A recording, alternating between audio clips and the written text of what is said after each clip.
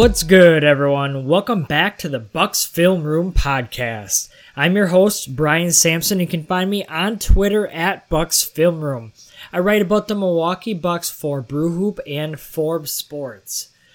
Well, folks, we finally have some real Bucks basketball to talk about. Well, I guess. It's a preseason, but Milwaukee, they're 2-0, and they have gotten off to a tremendous start so far. It's really been great basketball to see. They took down the Chicago Bulls 122-112 on Monday, and that was without Giannis, Eric Bledsoe, or Chris Middleton playing in that game. And then they just obliterated the Utah Jazz on Wednesday night, or last night probably, depending on when you're listening to this. And they just absolutely set the tone from the beginning of this game. They just smoked them. So with it being the preseason, we try not to overreact too much. You see all these sweeping proclamations across the NBA. So-and-so is a stud. So-and-so made the first ever three-pointer. The MVP is theirs, blah, blah, blah. And it's really, we're not going to try to overreact here on this podcast. We're just going to try to keep it simple and just share what we're seeing so far. It's a really, small sample size. It's great what we've seen so far. The Bucks, they really are picking up right where they left off last year, and that's really great to see, but we're not going to try to come up with any sweeping overreactions. So the biggest thing that stood out, especially in this Wednesday night game against the Jazz, because the Bucks, they had their starting spot in. Ersan Ilyasova didn't play.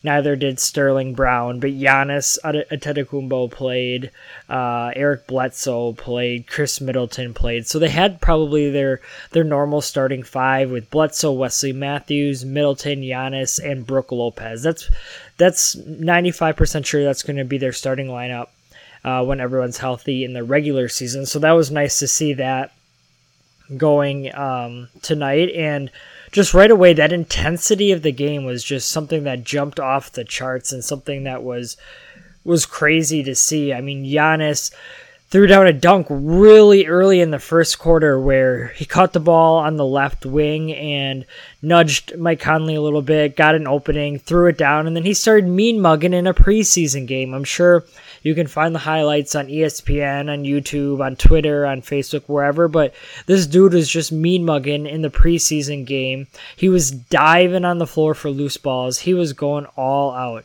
He definitely does not need these preseason games to warm up or as a primer. He's ready to go. He just set that tone early, and that was amazing to see. So yeah, he was just all over the place, and his teammates, they fed off that too. They had that intensity. You could just feel it even coming through the TV screen or computer screen or phone screen, whatever you're watching on. You could really just feel that coming through, and that really just set the tone early for the Bucks. The Lopez brothers, they were playing hard. They're getting after the refs, and it was really just a great all-around effort by everybody. So that was really just something that just, was really evident from the start where that tone was set. And the Bucks, even though it was a preseason game, and even though they have 3 games left, they were just going to come out and play really hard. Milwaukee really just came out and just let us know right away. And here, some other quick thoughts that I have on the game is Kyle Korver. I mean, it was so much fun to watch him. He got hot from downtown, and this is why the Bucks got him. Not necessarily for these preseason games, but because he can get hot. He ended up being 3 for 3 from the outside, and 2 of those came off of assists from Giannis. One of them I can remember clearly. Giannis brought the ball up the right side of the floor, used a dribble to go to his left side, got into the middle of the lane, right about the free throw line, so it wasn't quite the middle of the lane, but to the middle of the court at the free throw line, and then wrapped a pass back around Korver. It was somewhat low, but the defender was right there, but Korver just caught it, rose up a couple of feet behind the three-point line, and just buried a 3 from the top of the key. It was really nice to see from Giannis and from Korver, and he had another assist, I believe, to Korver in the corner. Korver in the corner. And it was just real, like, that trigger that Korver has. He can just rise and fire in the smallest of spaces. That's what Milwaukee brought him in here for. He might not be able to play a lick of defense, but he's fun to watch on offense. And another player who is kind of the opposite Thanasis Antetokounmpo. He is really, he's not very good at basketball, especially not on offense. He's okay maybe on defense, but he's still fun as hell to watch. He plays hard. He may piss off the opponents from time to time, or more than from time to time, but he flies all over the court. He plays his hardest, at media day, and ever since he signed that 2-year fully guaranteed contract with the Bucks, that's been the one promise that he's made, and the one promise that his brother Giannis has made as well, is that he's going to play hard. And so far, he's done that. He flies in for rebounds. He works hard on defense.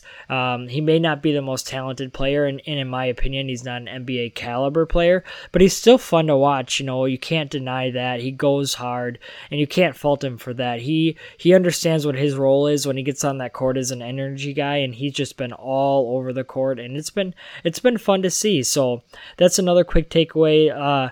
The other one I have is that I think the Lopez brothers playing together might be a real thing. They started on Monday night against the Chicago Bulls. They started with Robin filling in for Giannis, who was just out for rest reasons. And so they played some time there. And then today Robin came in for Giannis in the first quarter, and they played some minutes together then. And I believe there's one other time as well where they shared the court.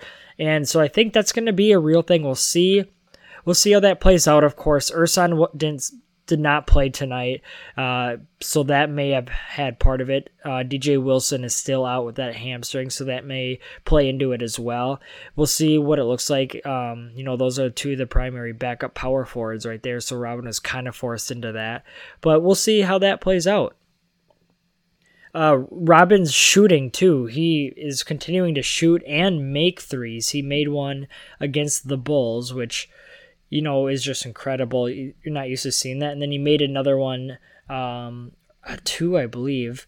Just give me a second and I can check it here. But he made another couple against the Jazz as well. So that's just something that, we're not necessarily used to seeing out of Robin, and something that I've written about over at Forbes Sports about what that might look like for Robin, and talking about expecting him to take a huge jump in his 3-point attempts. And yeah, he was 1 of 2 on the evening from downtown. So there you have it. He's made 1 3 in each of his 2 preseason games, and so that must mean he's going to make about 100, 200 threes this year, right? Maybe not that much, but we'll see how this goes. It's been fun to watch him shoot and make threes. We'll see if that continues. So one of the bigger things that come out of this game was an injury to Eric Bledsoe. He was ruled out of the game with what's being labeled as an oblique strain. I think it was the second quarter. He saw him go to the sidelines, and he was grabbing his left side, if I remember correctly, or if I even know my lefts and rights. He was grabbing that left side, talking with the trainer. He was pulled from the game. He never went back in. The Bucks are labeling it as an oblique strain.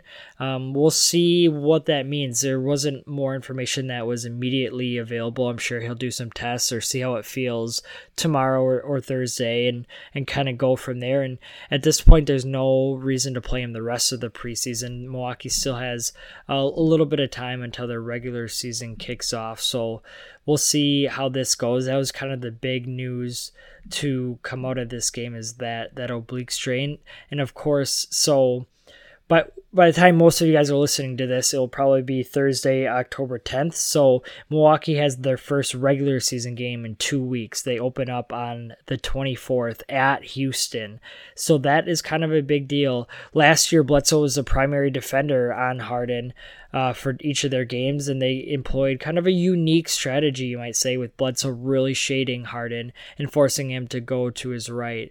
And so we'll see how that looks, because without Bledsoe and with the addition of Russell Westbrook to that roster, that really leaves the Bucks shorthanded on the perimeter. Brogdon was one of their best perimeter defenders last year as well. He's gone, so they'll be looking at George Hill and Chris Middleton and Pat Connaughton, maybe Sterling Brown, maybe. I don't know who that third or fourth guard is going to be quite yet. So that's kind of looming on the horizon. But obviously, Eric Bledsoe's health is the biggest thing. Hopefully it's not too serious. Hopefully a little rest, a little TLC will do him good.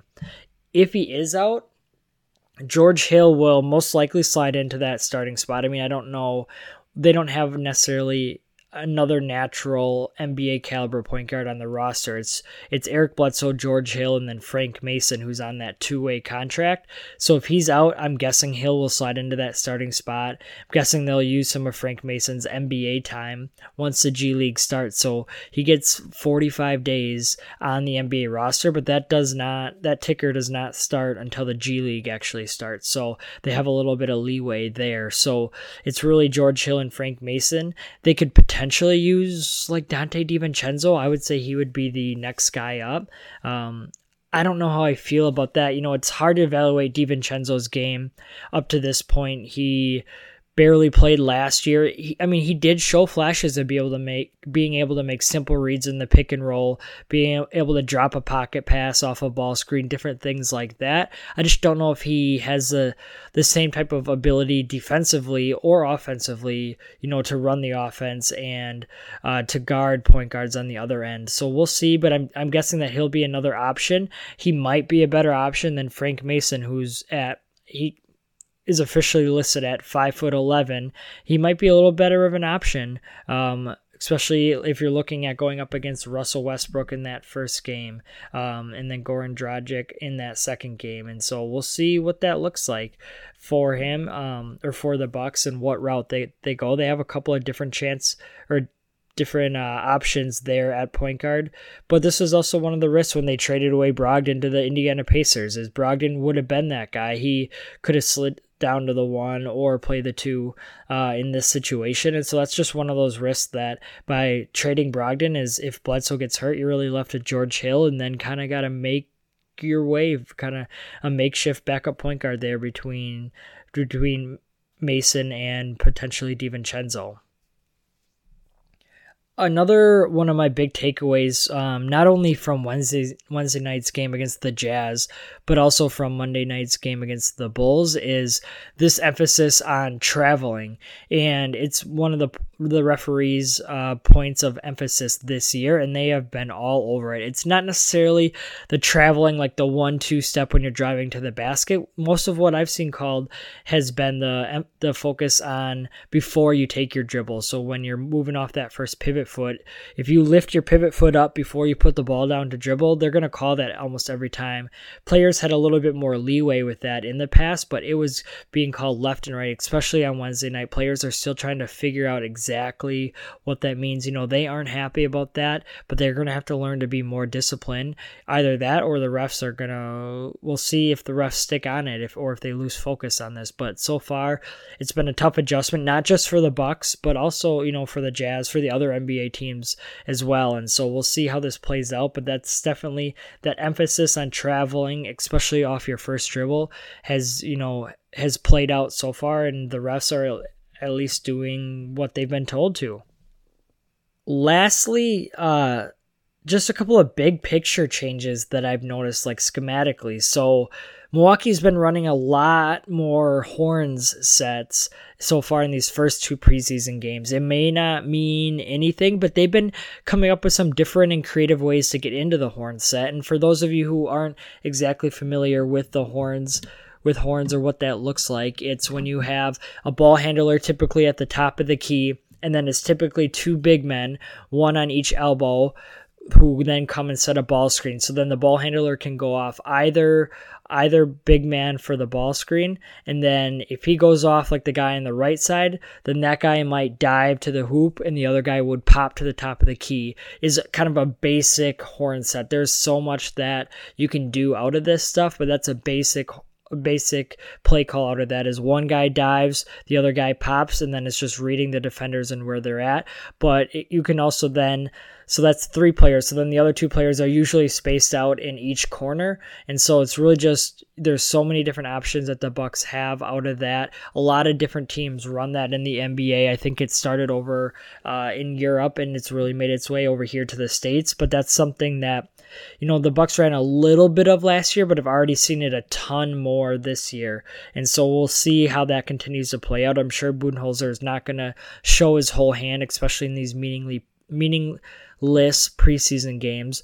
And last year in Milwaukee, his offense continued to develop as the regular season went on. The things that he started with at the beginning of the year, they built upon those concepts and built upon those concepts and built upon those concepts all the way through the regular season in order, their game kept evolving so opposing teams couldn't feel comfortable with what was coming. And I'm sure that Budenholzer has the same type of plan as far as his offenses continuing to develop this year. But that's been one of the big changes offensively that I've noticed.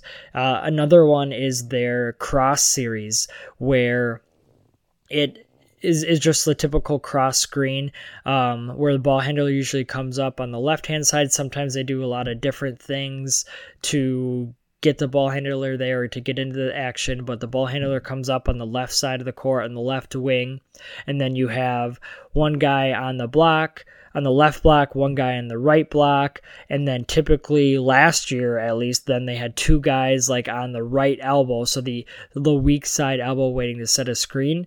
So as the ball handler brought the ball up on the left side of the court, the guy in the left block would set a cross screen, which is where the set gets its name from.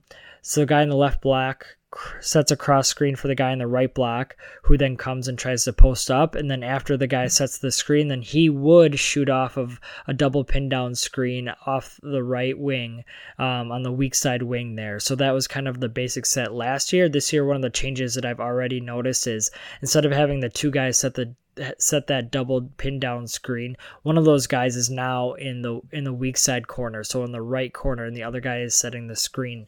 And so it's something obviously that's hard to explain via podcast, but I'm looking at creating a video on this as we get some more tape. I don't want to overreact and have to overanalyze something that may not ever come to fruition, but it's just something to keep an eye on. It's little subtle changes like that. The base concept is still there. They still want to get that post up. Usually it's run for Giannis or Chris Middleton, and just to get them a post up on the left block.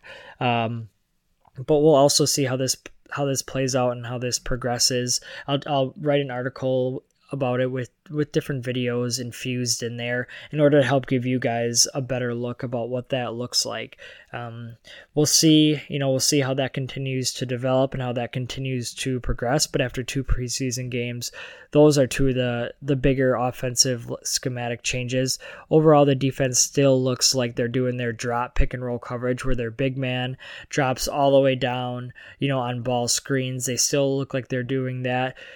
Last year they had the league's best defense, so they don't really need to change anything up. Robin Lopez, one of their major additions, fits perfectly into that style. I think it was Dean Maniat who tweeted, but I think it was him who had tweeted that Robin Lopez looks quicker off the ground on those little ball screens. So as the guard is bringing the ball to the hoop, he looks like he can get off his feet a little bit more to contest a shot or get a hand on those shots, which will be really helpful. Brooke is kind of slower at that, but he still has that length and that wingspan to affect other people's shots. But he was saying that Robin can get off the ground quicker to contest those or to get those blocks. So he seems to be a perfect addition. There aren't any major changes defensively that I've noticed so far. But again, it's all going to be pretty vanilla. They have a bunch of two-way players or guys who won't be on the team for much longer than the preseason.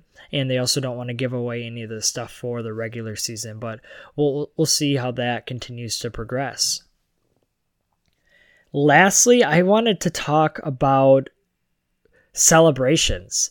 The Bucks have a bunch of players on their team, or at least 4-ish players with really good celebrations, and I don't know who has the best. So I was hoping that you guys could help me out. I was hoping that you guys could leave a comment wherever in BrewHoop's comment section or in the comment sections on the podcast on iTunes or Twitter or wherever, who has the best celebration. The couple of the major ones, or the 4 major ones, are Brook Lopez and that cigarette or whatever he smokes and throws it out after he hits it, or I don't know if he's blowing on his hand or whatever he's doing.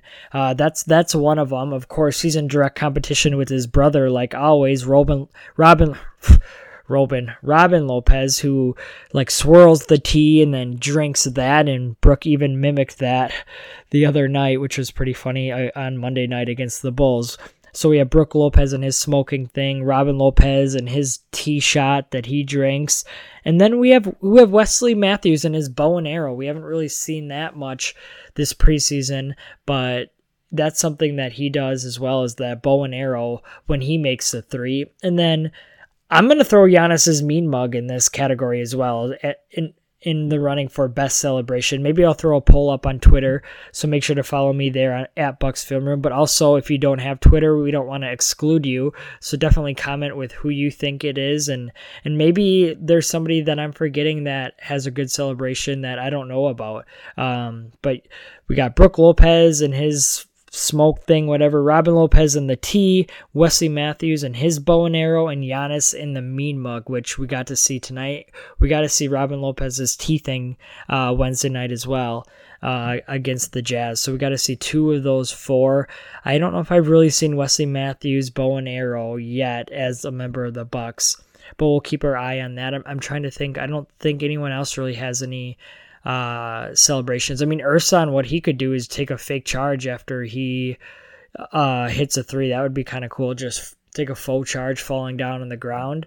I don't know, but those are the 4. Let me know who you guys think is the best celebration and who you guys think deserves that, or, fill in your own if you think there's somebody else as a member of the current Bucks. So remember to either hit me up on Twitter or to leave a comment in Brew Hoop section or comment in the iTunes section as well.